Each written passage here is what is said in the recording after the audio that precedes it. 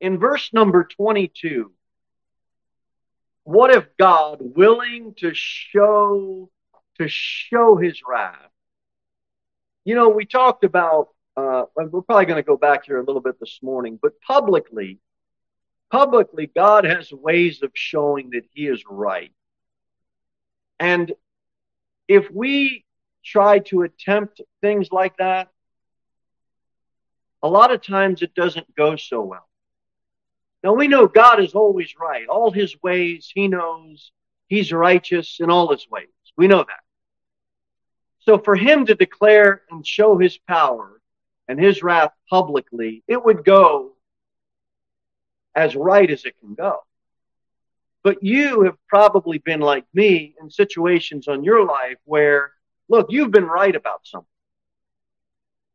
And you're trying to make the thing right publicly, but it goes south. It turns into an argument. You thought it was going to go well, and then it blew up, and then all of a sudden, the way you thought it was going to go, it really publicly wasn't a show of any righteousness. And your wrath and anger turned into sin, and it's not the same with God. There's a separation here we've got to get, which is this. God, in all his ways, is righteous, even if we don't understand it or can't see it. We are wrong if we question God's righteousness. That's the point I'm trying to make. And when you look at verse 17, since I mentioned Pharaoh, let's go back there. We already preached on him, but I want to just draw out a truth from verse 17. It says, "For the scripture saith unto Pharaoh, even for this same purpose have I raised thee up, that I might show my power." This is a public showing in thee, and that my name might be declared throughout all the earth. You know, part of God dealing with Pharaoh was to show the earth, the people on the earth, publicly, that sin will be judged. We're living in a day where it's almost like people have no comprehension at all of what a consequence for sin is.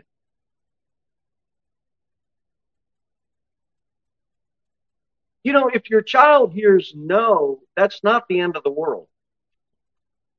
And it's like we have grown adults that can't hear no. It like triggers them. And there's no consequences for wrongdoing. And God raised up Pharaoh, and he's showing publicly through that whole situation we already preached about in Pharaoh when we were there, that look, publicly, I'm going to judge you. I am going to judge unrighteousness, and it's going to be a show for all the earth. And I'm telling you, one day he's going to come back and do that. This is a declaration, Romans 9, of the supremacy of our almighty, majestic God, in contrast to the feeble weakness of man. You see that in Romans 9:22? It's right at the beginning. What if? What if God, willing to show his wrath and to make his power known, endured with much long suffering the vessels of wrath fitted to destruction? May I tell you this morning, every single person born is born a vessel of wrath. We are children of disobedience. We are conceived in sin. We're all a vessel of wrath. We don't have to stay a vessel of wrath, though. He that believeth not is condemned already. Okay? Because he hath not believed in the name of the only begotten Son of God. That's the gospel that we preach. He that believeth not the Son shall not see life. But what abides on him? But the wrath of God abideth on him. As a believer, isn't that the gospel that we preach? They're coming to us as a vessel of wrath. They don't have to stay a vessel of wrath, though. That's why we bring them the good news. But what if God wasn't willing?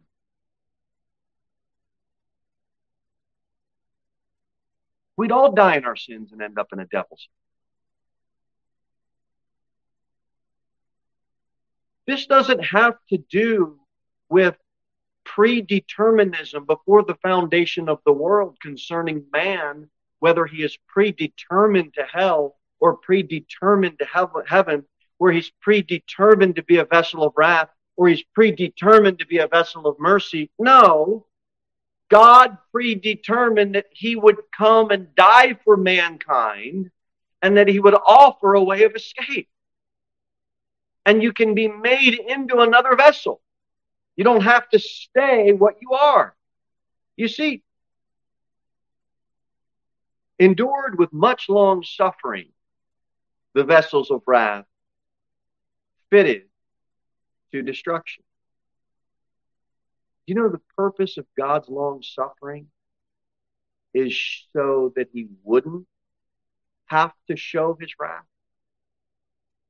That's the purpose of that. He gives people a chance to repent. Pharaoh ended up dead, drowned in a sea, because he wouldn't repent. He wouldn't change. And God endured with much long suffering.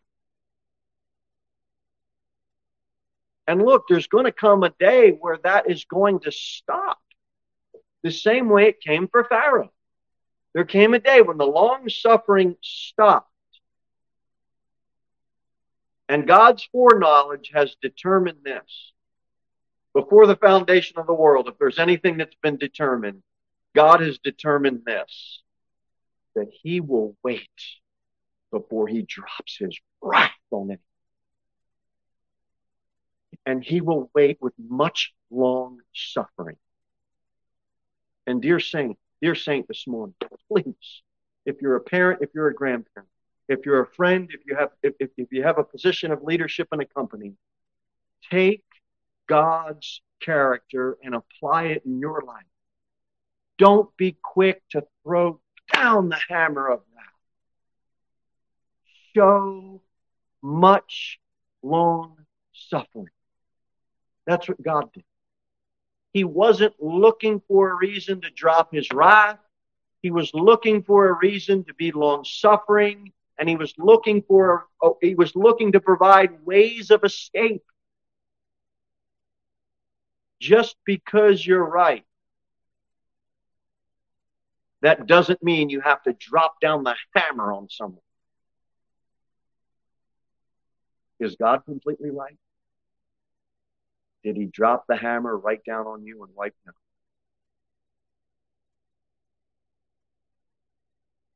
Think about it. If you're dealing with an enemy, if you're dealing with a difficult situation with the boss, if you're dealing with a trial in your life, it's easy to just say, wrath, instead of much long suffering.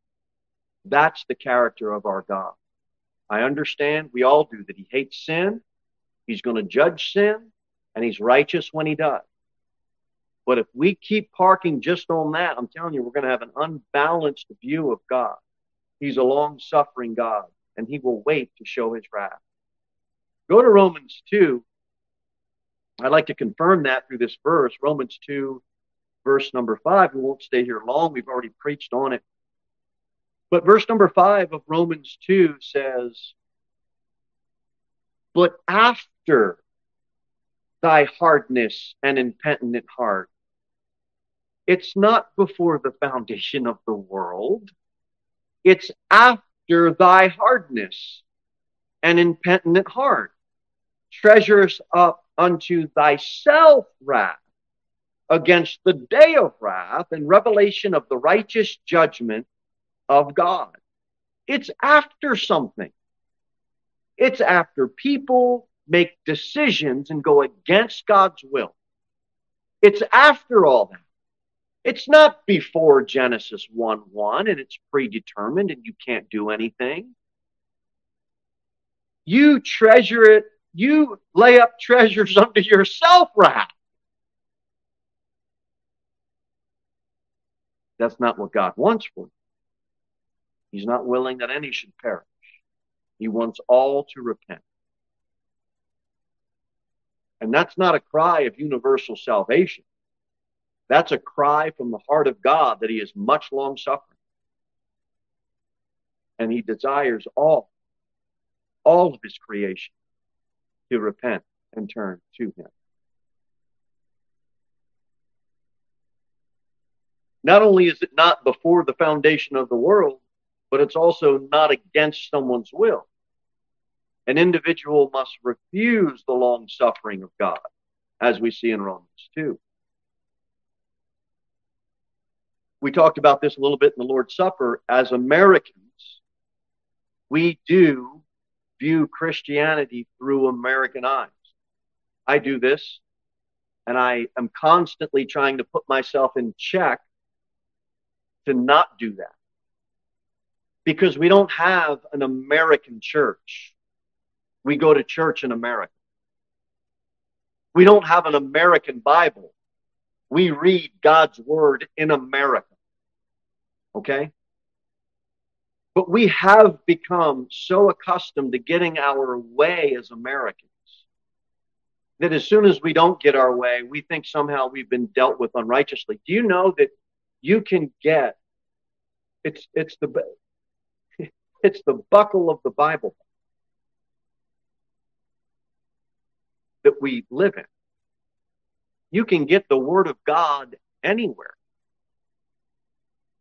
You probably can go to half a dozen stores within a 5-mile radius and pick up a copy of the Word of God. I bet you Walmart's got a King James Bible. We have it on our phone. There's apps where you can just have on your phone. You've got the whole Bible right there in an app.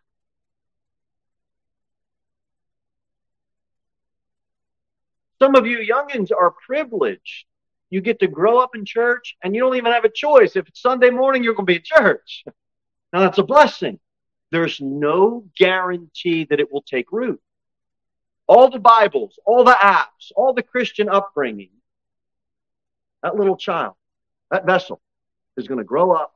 When they come to an age where they are accountable to right and wrong and they understand this, look, there's no guarantee it will take root. This is why we say, look, don't claim my daddy's a preacher. Don't claim my mama brought me up in church. Don't claim I belong to this denomination. Don't claim I never missed Sunday. Don't claim, hey, I've been water baptized. Don't claim anything to merit righteousness before God. Cling to the cross with empty hands, bringing nothing. There's no guarantee that just because you're saved, your best friend's going to be saved.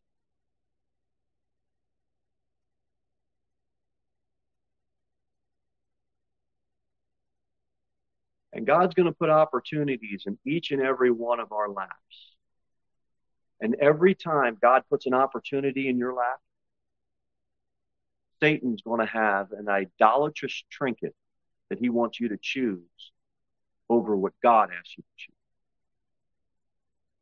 It's going to happen every time.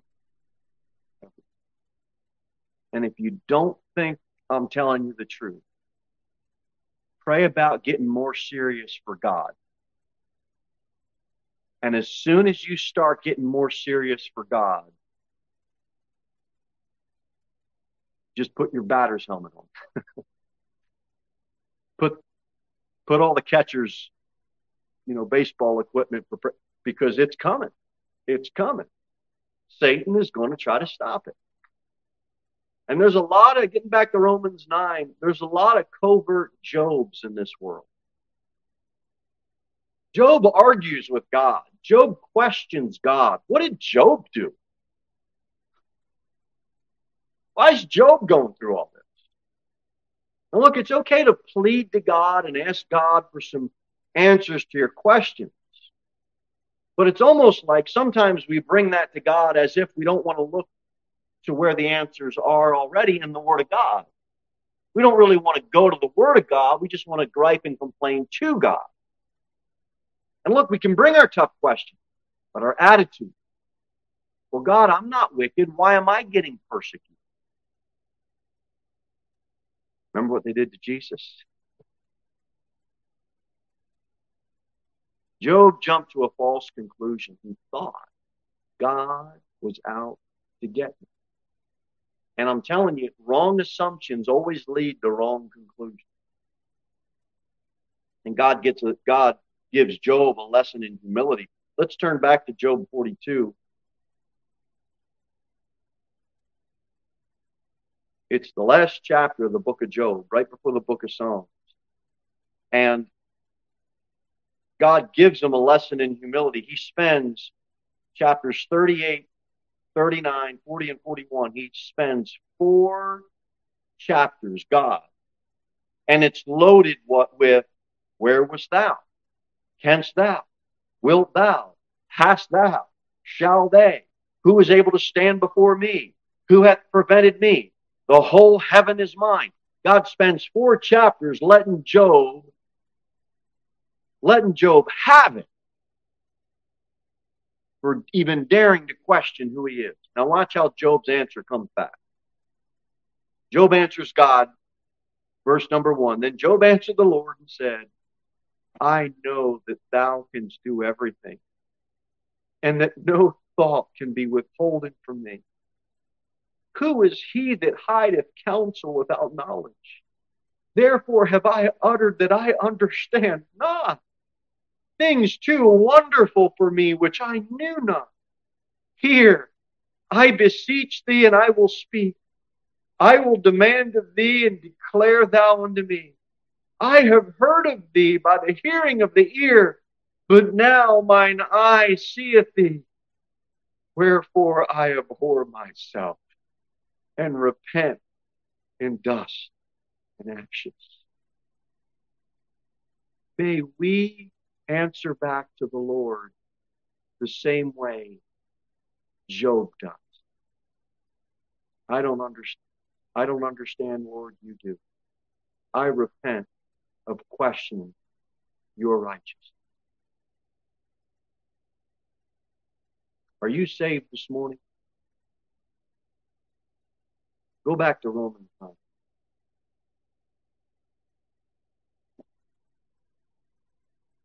Look at verse 20.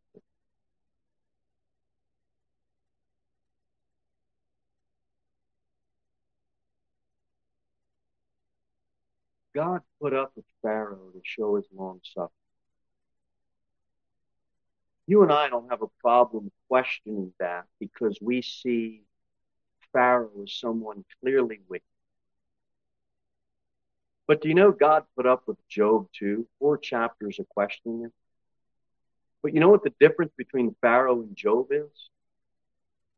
Job didn't do nothing wrong. We can relate to Job more than we can relate to Pharaoh. But you know what was present in all that? God and his long suffering.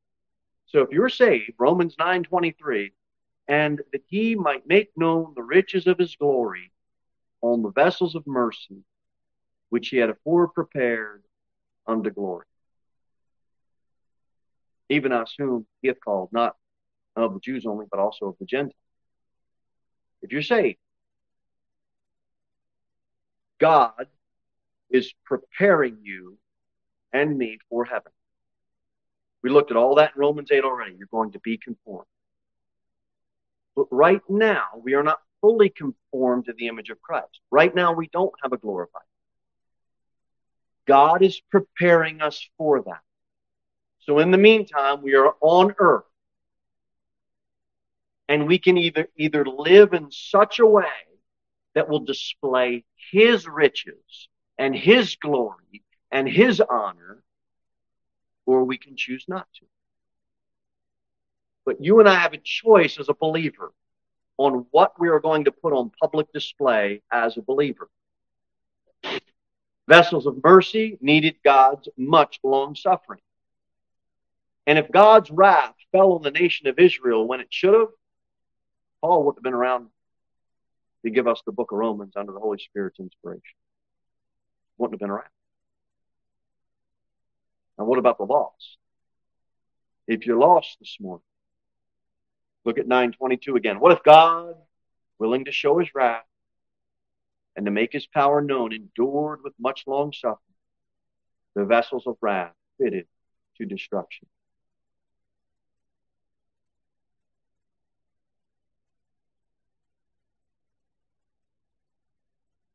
If you have rejected Christ, you are being prepared for God's wrath and eternal torment in hell. In the meantime, God is going to, that has not occurred yet. So in the meantime, his much long suffering is occurring. And much like Pharaoh, if you harden your heart, God's going to harden your heart because he's not going to force you to have a soft. Why did God harden Pharaoh's heart? Are you saying you want God to force people to have a soft heart to him? He's not. He's not going to make you do something you don't want to do. You humble, I give you grace. You're proud, I give you law. You want your heart hard? Okay. You want your heart soft? Okay. You want light? Here's more light.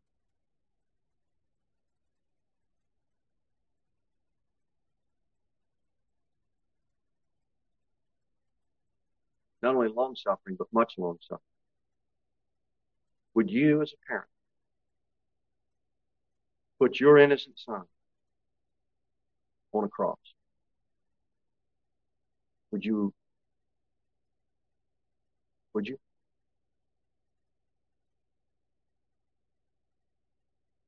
The nation of Israel. Those individuals living in that nation at that time did. We did. Our sin put him on that cross.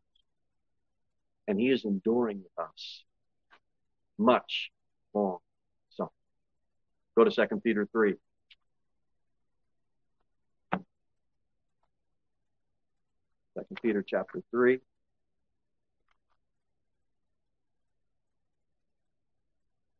And 2 Thessalonians chapter 1. 2 Peter 3.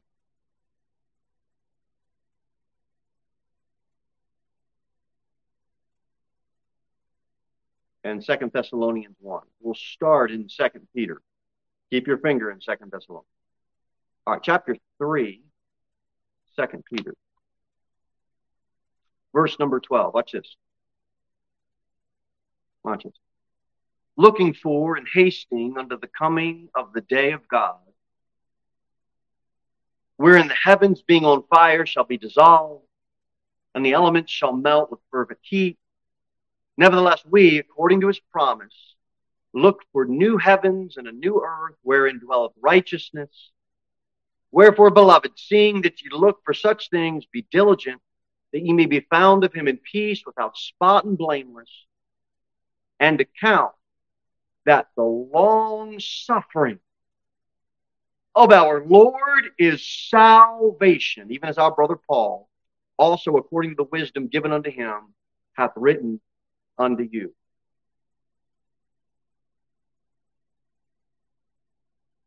There's a lot there. What I want to point out is the long suffering to salvation. You've got, if the church is called out today, we're going to meet the Lord in the air. He didn't come back down to earth. He stopped in the clouds. We met him in the clouds. There's a gathering there. That's not his second coming. Okay? It's when he came for his saints in the clouds. He didn't come to the earth. Okay? So that's not his second coming. We meet him in the air. We're going to be with the Lord, forever be with the Lord. Then God's going to deal with the nation. There's going to be a fulfillment of Daniel's 70th week for 7 years. Then after that, we're with the Lord already. Now we are going to come with him back to earth, and his feet are going to touch down on Mount Olives. That's his second coming. Make sense? When he does that, we are going to rule and reign with him. It's going to be 1,000 years. It's his millennial reign. He's going to rule righteously. Nobody's voting him in. Nobody's voting him out. Nobody's changing the government. Nobody's overthrowing the government. He's going to rule. If somebody don't like it, too bad. They're going to obey him because they have to. At the end of that, He's going to remake heavens and earth. And up until the end of that, even after all of that occurs, there's still going to be an army at the end of it. Satan's going to be loose, and they're going to go right after the Lord. Now you tell me, in 2 Peter 3, an account that the long suffering of our Lord is salvation. I read that verse and gave you that timeline as proof that the Lord is long suffering. As proof, he doesn't want to drop his wrath on anybody. He wants to continue to give people chances to be saved. He doesn't want to punish you. But don't conclude for a minute that because God hasn't come back yet, that is evidence that there is no consequence for sin. Don't conclude because, well, he hasn't come and everybody, the Christian's been saying he's going to come, he's going to come, he's going to come. He's not come. Don't conclude that because he hasn't come yet, that he's not going to drop his wrath, because he is. You must understand the reason he hasn't come yet is because he is long suffering. Second Thessalonians,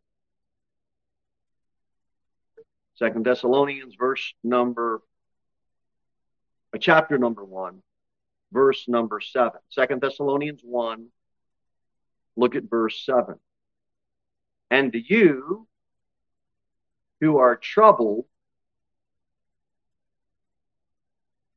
rest with us when the Lord Jesus shall be revealed from heaven with his mighty angels, in flaming fire, taking vengeance on them that knew not God, and that obey not the gospel of our Lord Jesus Christ, who shall be punished with everlasting destruction from the presence of the Lord and from the glory of his power. There's going to come a day when the mercy stops. There's going to come a day when the long suffering stops. And what's going to happen is flaming fire, vengeance, and wrath is going to come down from Almighty God. I don't want that. God doesn't want that. But don't bank on, because he hasn't done nothing to you yet, that there's no consequence for sin. There was 3 steps to Pharaoh. He hardened his heart. God hardened his heart. Pharaoh's heart was hardened. Don't follow that pattern. The initial choice was with Pharaoh. Whoever exalteth himself shall be abased. He that humbleth himself shall be exalted. God resisteth the proud, but giveth grace to the humble. God will bring down the high looks. The fear of the Lord is the instruction of wisdom, and before honor is humility. A man's pride shall bring him low, but honor shall uphold the humble in spirit. You getting the contrast here?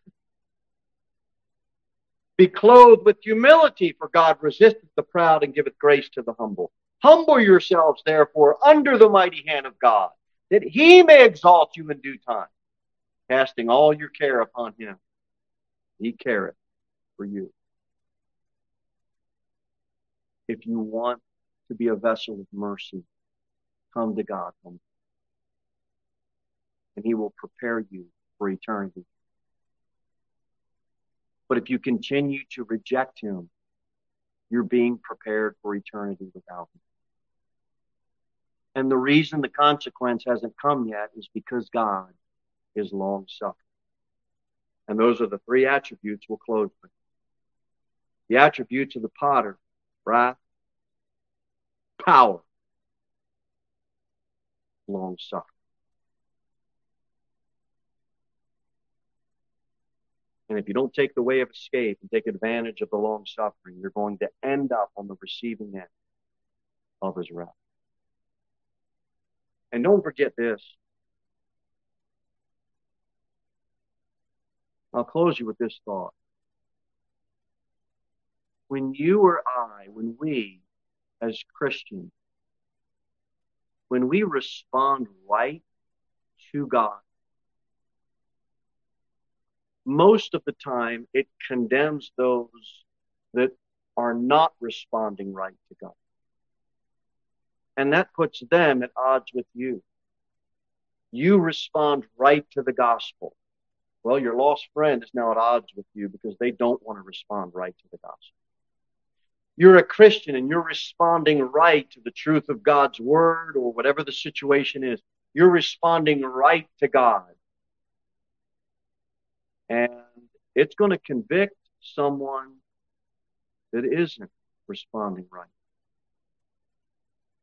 And your job and my job as Christians is not to try to please everybody else. Our job is to please God. Our job is to respond right to God. He will always make a way of escape. He's a long-suffering God. It's just we need to be in tune to him and take those opportunities that he puts in our lap and get rid of whatever the idolatrous trinket is that Satan's going to try to put in your lap too. May God help.